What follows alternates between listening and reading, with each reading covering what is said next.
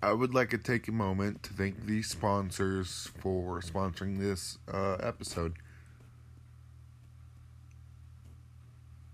Thank you to all the sponsors just mentioned.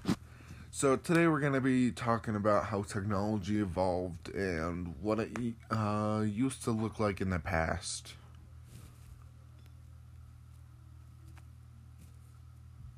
And a reason how we're going to be looking at about how it looked in the past is by an old podcast called A Kid's Guide to the Internet. A Kid's Guide to the Internet is an old video about how to guide yourself through the internet. And you can tell this video is old by how they talk. They have gender-specific ideals and ideas. You can also tell by just looking and seeing how old and big the computer is compared to computers in today's world. Right away, I see that the computer takes a while to load things. Quite literally loads web pages and other things that need to be loaded line by line.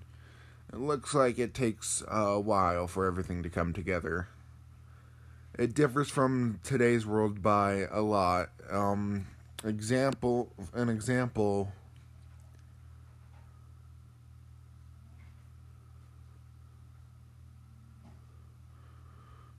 is that everything is as more pixelated, and as I said before, it doesn't load line by line. In today's world, everything has a loading screen to load, but doesn't load everything line by line, but loads it all in one, and then brings you into whatever you were trying to load, such as a video game or Google, per se. Another thing that was brought to my attention right away is a gigantic computer monitor and computer as well. Now we have flat screen TVs that are as flat as pancakes and work better with higher quality than in the past. It really goes to show how much technology has evolved in such little time.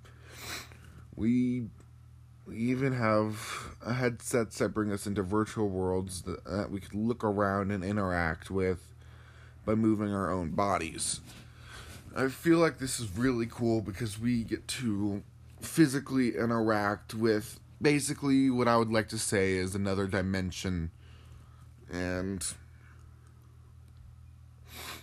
we could do things that we've never done before, like scary situations without actually being put in the danger. And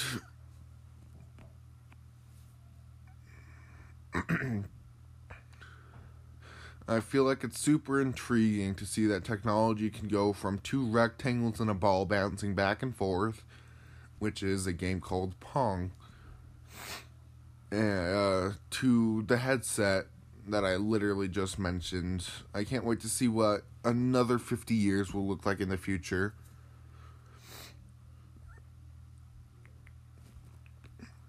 Another thing that was done was some of the websites updated themselves. For example, if you looked at an old government website, you would see pixely super squared stuff about the government. Now you have a government website that you can go on different websites on, and it's super clear and smooth. Alright, and this is how technology has evolved from the past. Thank you guys so much for listening, and have a good day.